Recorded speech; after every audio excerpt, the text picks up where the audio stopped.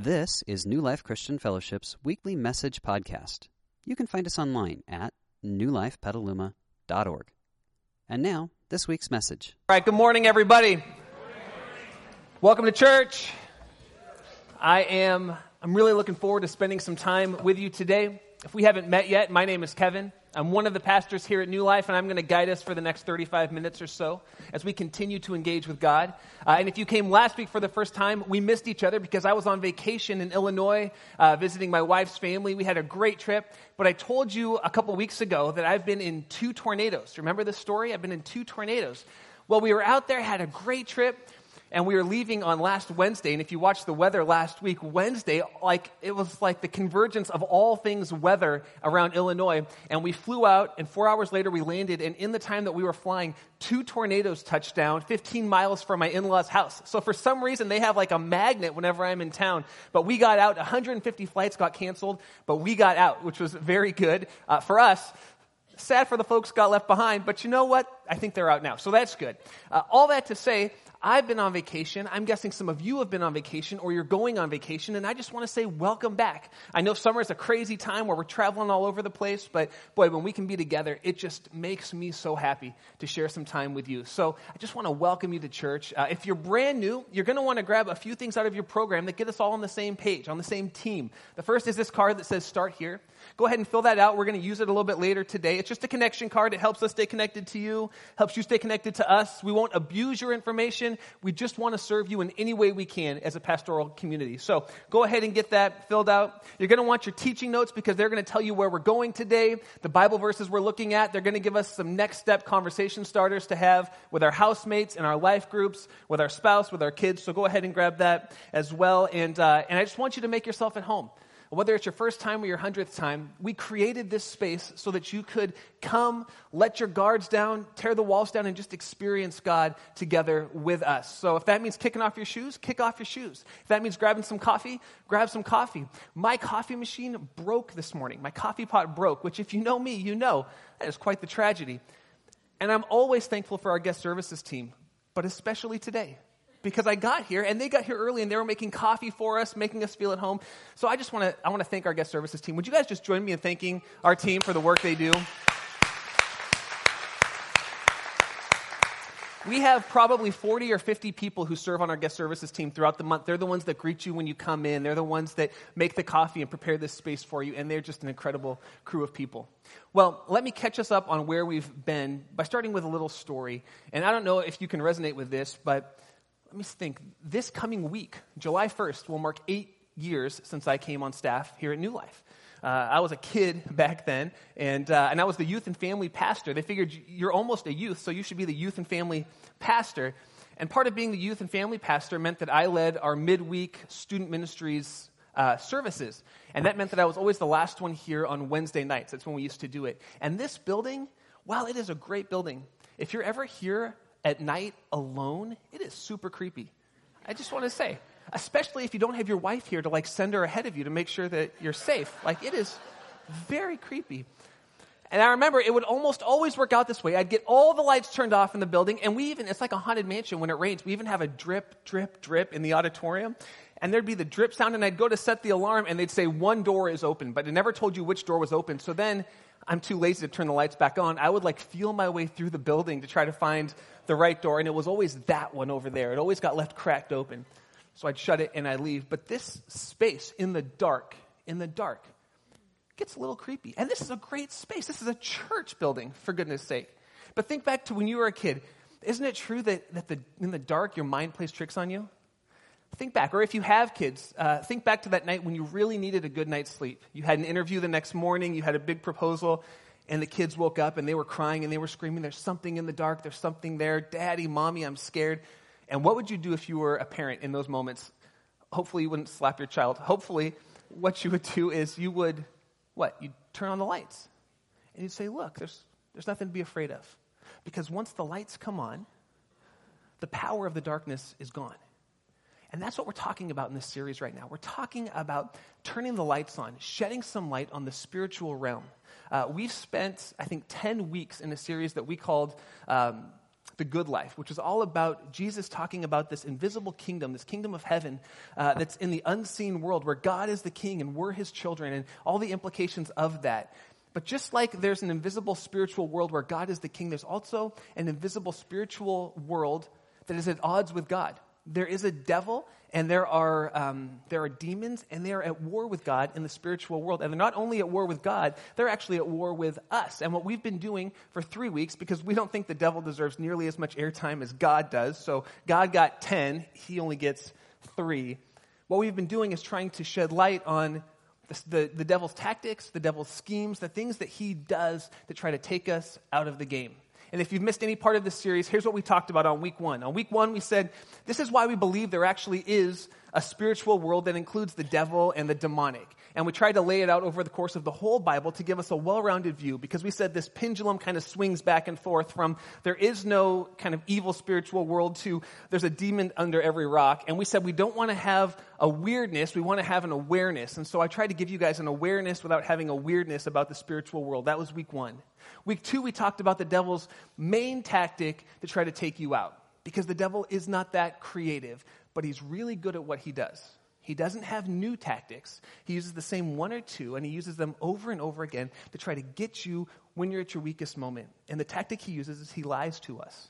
And Pastor Ron talked all about how the devil lies to us and how he tries to take us out of the game with half-truths. And today I want to talk about the 1-2 punch of the devil. Because once he lies to us and gets us believing something that's not true, either about ourselves, about our spouse, or our kids, or our coworkers, or most importantly about God, when he gets us believing something that's not true in our minds, it oftentimes affects what we do with our actions, because the way we think affects the things that we do. And so he gets us believing lies in our minds, which affects our actions. And then the minute he can get us believing the wrong things, he takes the 1-2 punch. And the second punch is the one that knocks us out. It's condemnation. He condemns us. We do the wrong thing, and he says, and you are the wrong person. And I want to talk today about condemnation, about the lies the devil uses to try to get us alone, get us by ourselves, and hurt us. And then I want to talk about what God has given us in terms of finding freedom from the devil's accusations. You could say it like this: lies followed by condemnation are the devil's 1-2 punch if he's going to knock you out of the game of life. Notice the way that John talks about this in the book of Revelation, chapter 12. He says, the accuser, when he's talking about the devil, the accuser of our brothers and sisters, who accuses them before God day and night, has been hurled down. And that word accuser in the ancient language is, it's a legal term. It's for a prosecuting attorney. He says the devil is like a prosecuting attorney, and he goes before God, and he goes before people, and he comes to you, and he tries to accuse you. He tries to make everyone believe, including you, that you're wrong, and that you deserve the penalty for the choices that you're making. He wants everyone, including us, to feel extremely guilty for the things that we do. He condemns us and he hurts us. And Peter, one of Jesus' best friends, he talks about how the devil does that. And if you know Peter's story, Peter made some horrible choices right at the end of Jesus' life that he had every opportunity to experience condemnation. And here's how he talks about the devil. He says, this is what the devil does to try to condemn us. He says, be alert, be sober-minded. Your enemy, and Pastor Ron talked about this last week, your enemy. The devil's not just God's enemy, he's your enemy too. He prowls around like a roaring lion looking for someone to devour. And here's the thing about lions. Lions hunt at night. Do you know why they hunt at night? Because they have better eyesight at night than their prey does. And so lions roam around at night. They're looking for a lowly little animal who's by itself, who's been separated from the herd, who's at its weakest point. And when they find that animal alone, if they can get it by itself, if they can get it in the dark, that's when they pounce, and that's when they devour. And Peter says that the devil, he's just like a lion. And he's roaming around, and he's looking for you at your weakest point, at your lowest point, at the point when the world is kind of falling apart around you. And when everything's falling apart, the devil, who can see what's going on, he takes that moment to strike. He gets you in the dark, he keeps you in the dark, and he pounces with his condemnation. You could say it like this: the devil, he waits until he finds you at your lowest moment. And then he tells you that your lowest moment is the sum and total of who you are. The devil doesn't just say, hey, you made a bad decision there. That was a bad choice. Probably shouldn't have said that. Probably shouldn't have done that. He says, you remember that decision you made, that choice you made, that thing you said, that thing you did? That defines you and will define you for the rest of your life. He says it like this. Did you yell at your kids last week? You're an unfit parent. Did you make a mistake at work? You're sinking the company. It's not just a mistake. You are literally ruining the company, everyone's lives. Did you forget your kids at school? You're giving your kids abandonment issues. Better start saving up for counseling. I speak a lot. This is part of my job, and I love it. And I'm an external processor, which means at least a quarter of the things I say up here on a Sunday are not here in my notes. They just kind of pour out. That is very fun most of the time. But it allows every opportunity for me to say dumb stuff from stage or do embarrassing things. In fact, a few weeks ago, I was visiting a different church. They have kind of a one-pastor staff. It's a smaller church, and they don't have a teaching team like we do. And so the pastor was going on sabbatical, and he asked me if I would come and preach at his church. And we are so blessed, by the way, we are so blessed to have a great teaching team, aren't we?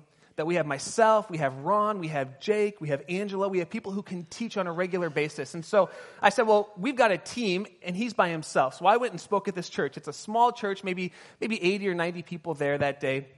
And it's a little more traditional than we are. They had a big podium in front. So I said, hey, am I going to upset anybody if I like move the podium and use my iPad? And they said, no, you can try. So I already had kind of moved some things around. But next to where the podium stood, there was this little table with 3 legs. And on it was like their church's Bible and a box of Kleenex. I don't know what normally happens at their church services, but they had a box of Kleenex there. And I didn't know if I could take my coffee on stage, so I grabbed a Dixie cup of water with no top on it. And I went up and I set the water down on this little 3-legged table and I moved it over. The problem was there was a little lip here that I didn't really notice. And one of the legs was just off the lip. And so as I'm trying to get to know these people, sharing with them, talking, trying to like build some rapport, all they can see is this table that's wobbling at the edge with the Bible and my water for 3 minutes. And my wife was there and she said, Kevin, I was just watching in slow motion like a horror movie, like turn around, you know. And wouldn't you know, just as we're building rapport, the table falls over. I grab the table. The water pours all over their Bible. And the first thing I say into the microphone is, sweet Jesus, I'm so sorry I spilled on your word. Like that's what pours out of my mouth. Sweet Jesus, I'm so sorry I spilled on your word. Followed by, well, I've got a 5 and a 7-year-old at home. We spill on holy books all the time. That's what I said to him. You can imagine. I'm 5 minutes into a message that I believe has the power to transform lives. And all I can come up with is, sweet Jesus, I'm sorry I spilled on your word. Now, in that moment, I'm still talking, I'm still preaching, but I'm fighting an internal battle because the devil wants me to think things like this. Who do you think you are? God would be so embarrassed of you right now. You spilled on the Bible. He takes our worst moment and he tries to convince us that is the sum and total of who we are. That's how he condemns us. But the truth is, you and I are not defined by our lowest moment, by our worst decision, or by our biggest fear. We're defined by our relationship to God. And over the course of the series that we just finished, The Good Life, we said over and over again, here's our relationship with God. If you become a follower of Jesus, you're adopted into God's family. You are God's daughter. You are God's son with all the rights and privileges of a family member of God. That's how you're defined. Regardless of the words you say or the things you think or the choices you make, you're not defined by those at your base level. We are defined only by our relationship to God. And if someone's going to get excited, this would be a good time to get excited by that information. Because I'm telling you, the devil hits us over and over and over again and says, your failure defines you. But Jesus says, your relationship to God defines you. I love the way that Zig Ziglar says it. He says, failure is an event. It isn't a person. Failure's an event. It isn't a person. But the devil wants you to think that failure is a person. And the devil wants you to think that that person looks eerily similar to the person staring at you in the mirror. So he takes our worst moment. And he says, that is who you are. Now, I want to pull over to the side of the road for a second. And I want to talk about two words that we see in the Bible that sometimes get mixed up. And if these two words get mixed up, they actually cause us a lot of trouble. So I want to be very clear about them. The words are condemnation and conviction. Those are similar sounding, but they're very different. The devil condemns. We're told that God's Spirit actually convicts.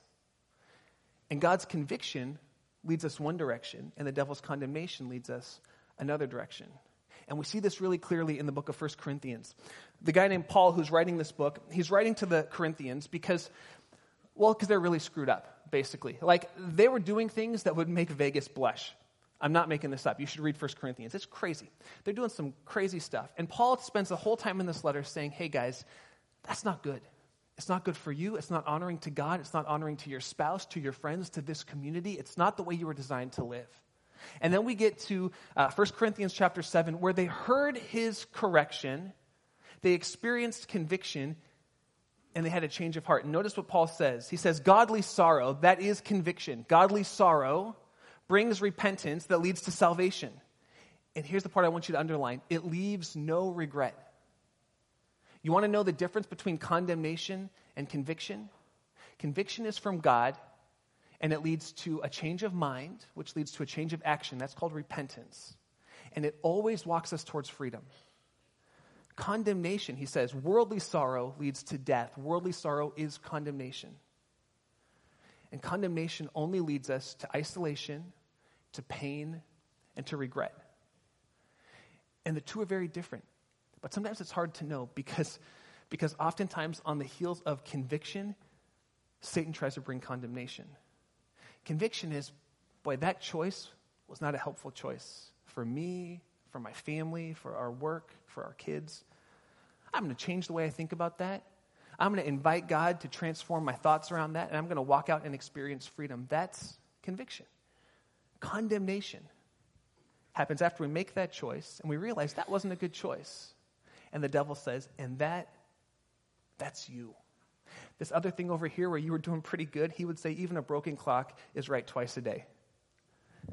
This bad moment here, that's really you. And you better hide yourself, because if anyone really knew that you, they'd never accept you. They'd never like you.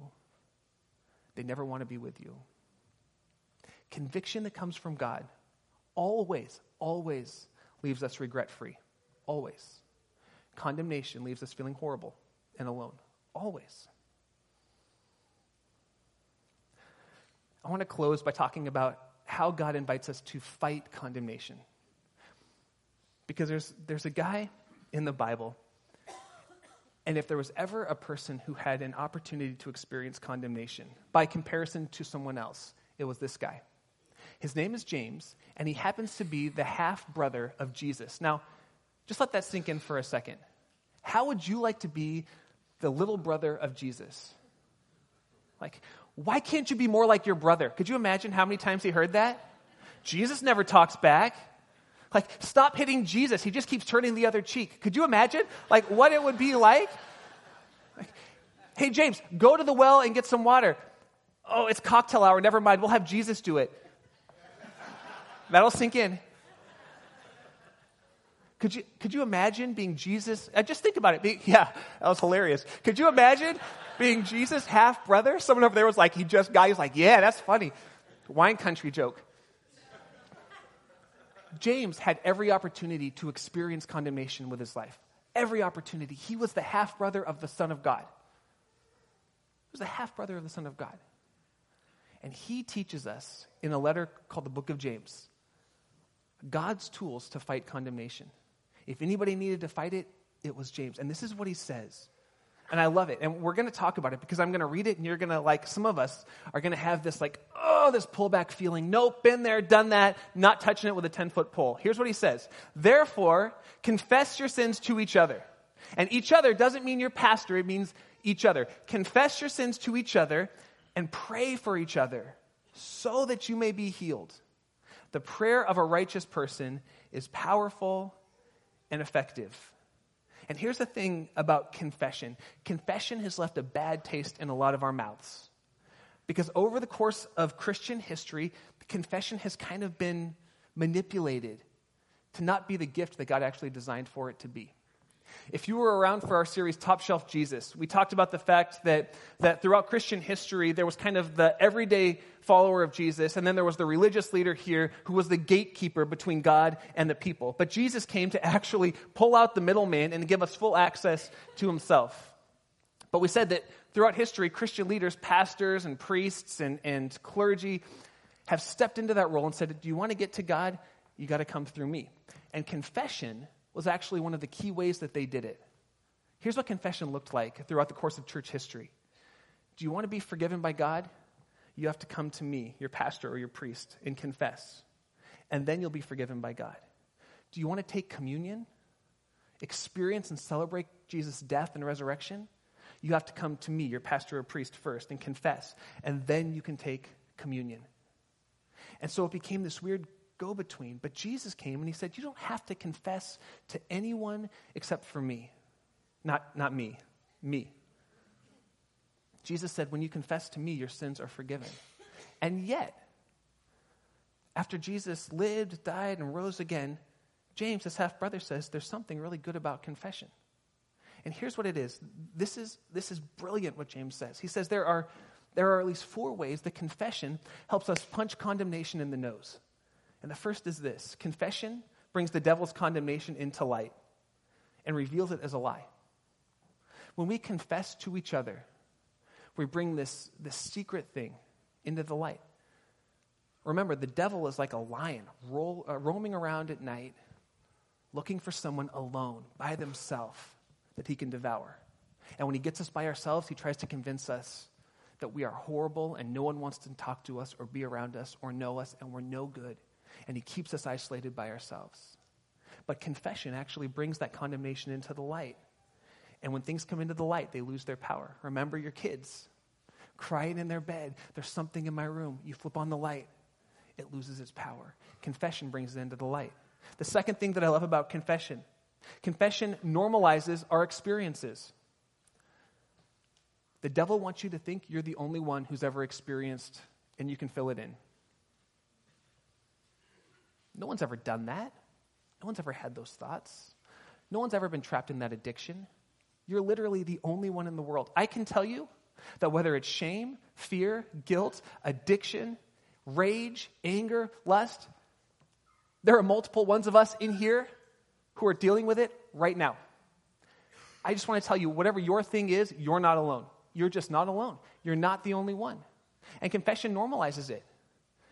I was raised in a house where my parents, they have a really good marriage. And I didn't really see them fight very much. It was amazing. It was like, wow, we were like the Cleavers. I don't know how this happened. They didn't really fight. And then I got married. And in my first year, we had some pretty big fights. And I thought to myself, we are the worst couple in the history of the world because people who are really in love never fight. And then we joined a marriage life group. And listen, we did all sorts of great curriculum in there. It was very fun. You know the best thing about that marriage life group? It normalized fighting in marriage. It's like, oh, we're not alone because she thinks we should stack the dishwasher this way and I think we should stack it this way, and that caused a fight. Oh, we're not alone that she thinks the cup should go here and the plate's there and I think it should be reversed, and that caused a fight. Oh, we're not alone. And then we had kids. And the best thing about being in a marriage life group when you have kids, it normalizes it. I remember one of my friends saying to me, my kid was screaming so loud one night, and I was just exhausted. And then I heard this loud thud, like they fell out of their crib or something. And here's what this person said. They thought to themselves, well, if they're dead, they'll still be dead in the morning. You know? It's like, now, come on. Some of you who don't have kids are like, oh, that's horrible. Everyone who has kids has thought before at 3 a.m., listen, whatever happened, it's happened. I'm not getting up. I'm done. Come on. It normalizes it. I'm telling you, if you haven't had kids yet, you're thinking, who would do that? Every parent. That's who. Every parent. Every dad. I don't know, every parent. Confession is not a free pass, but confession gives someone else the chance to say, you're not alone. I'm experiencing that. I've experienced that.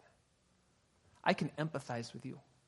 It brings it into the light, and it normalizes it.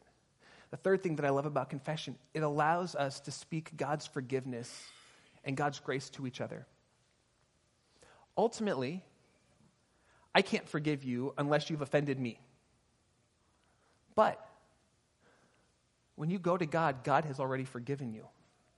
And I have the privilege, when you confess, when you share with me what you're going through, I have the privilege to be able to say to you on God's behalf, God forgives you. Hey, did you know that God loves you? I have the ability to say, to speak the words of God. You're God's daughter. You're God's son. God wants to heal you. God wants to restore that relationship.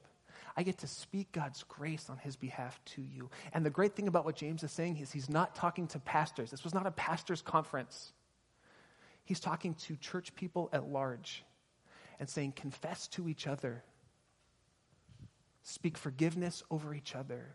And finally, pray for each other. Confession gives us the chance to pray for each other. I've got a friend named John. And John he's just taken this idea, he's taken the bull by the horns. He prays for me all the time. He prays for me via text messages. He calls me on the phone and prays for me. He'll grab me in the lobby and say, hey, how you doing? And I'll say, I'm doing pretty good. And he'll ask me, how you really doing? You know what? I'm not doing good at all. Thanks for asking. And he's grabbed me right outside those doors and just prayed for me. Just prayed for me. Right there. Arms around me, hugging me. And God moves when his people pray. He does. But if I don't know what you're going through, I can't pray for you. If you don't know what I'm going through, you can't pray for me.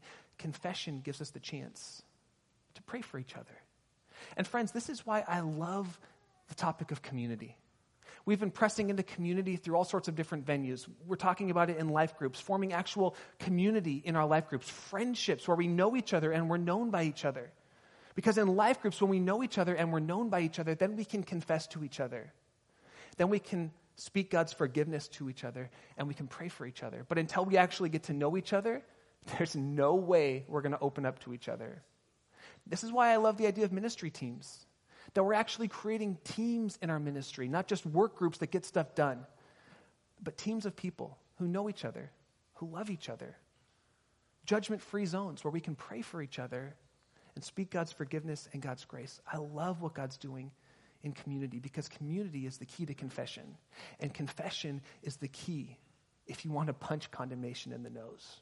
If it tries to give you the 1-2 punch, you block with confession, you hit back. I love that metaphor. I'm going to keep using it. I like it. Here's God's promise to you as we close our time together. And then I have one closing thought. God's promise to you is this, from Romans chapter 8, verse 1. Therefore, there is now, and I want you to underline this, no condemnation, none, for those who are in Christ Jesus. Because through Jesus Christ, the law of the Spirit that gives life has set you free from the law of sin and death. There is therefore no condemnation, none, nada, zilch, zippo, nothing. No condemnation for those who are in Christ Jesus. And what's it mean to be in Christ Jesus?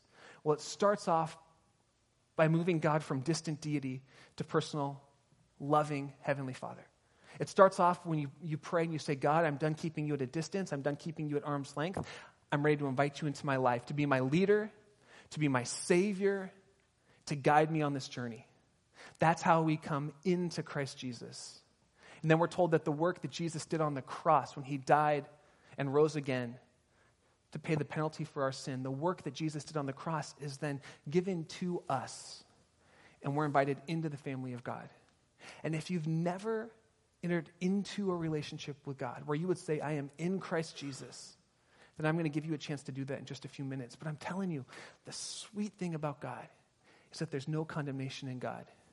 God brings conviction, which leads to freedom. The devil brings condemnation, and there's no condemnation for those who are in Christ Jesus. Here's a closing thought, and then I want to pray for you. Next time the devil tries to condemn you, you can tell him to go to hell. That's my closing thought. Yeah. No condemnation for those who are in Christ Jesus. And if you think that's inappropriate, just don't write it on your notes, okay? I thought that was awesome and totally appropriate. Totally appropriate. Yeah, give it up for God. That's where he's headed.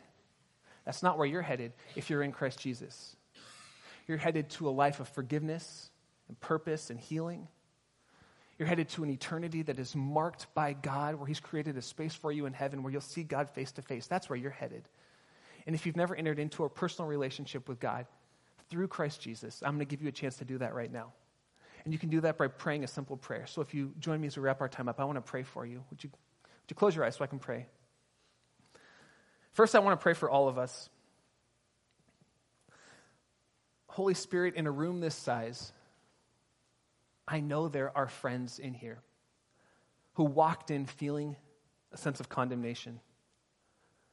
For some of us, we've mistaken that for your Spirit convicting us, but we know that conviction actually leads us to a change of thought and a change of action and leads to freedom. And condemnation just spirals us downward into guilt and self-loathing and isolation.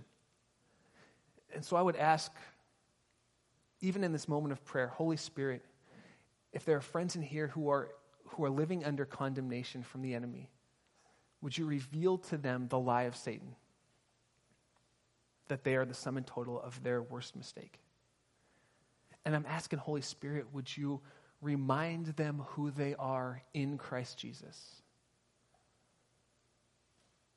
That they're God's daughter and God's son, just adopted into the family. And that there's no condemnation for those of us who are in Christ. Would you give us courage to walk out confession? Would you give us community first? Would you give us community? Real groups that authentically know each other. Friendship circles where we are safe, judgment-free zones.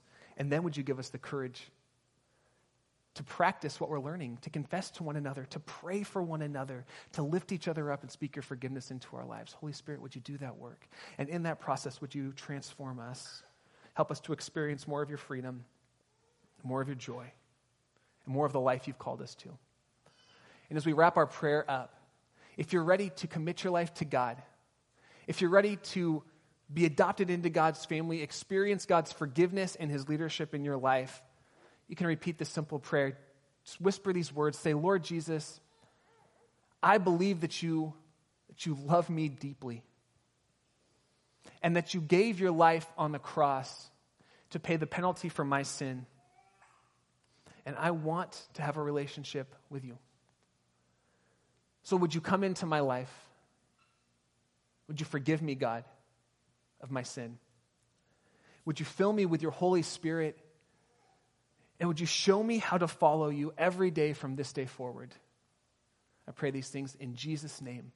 Amen. Amen. We hope you enjoyed this week's message. You can find more information about New Life, including contact information, at newlifepetaluma.org. Thanks for listening.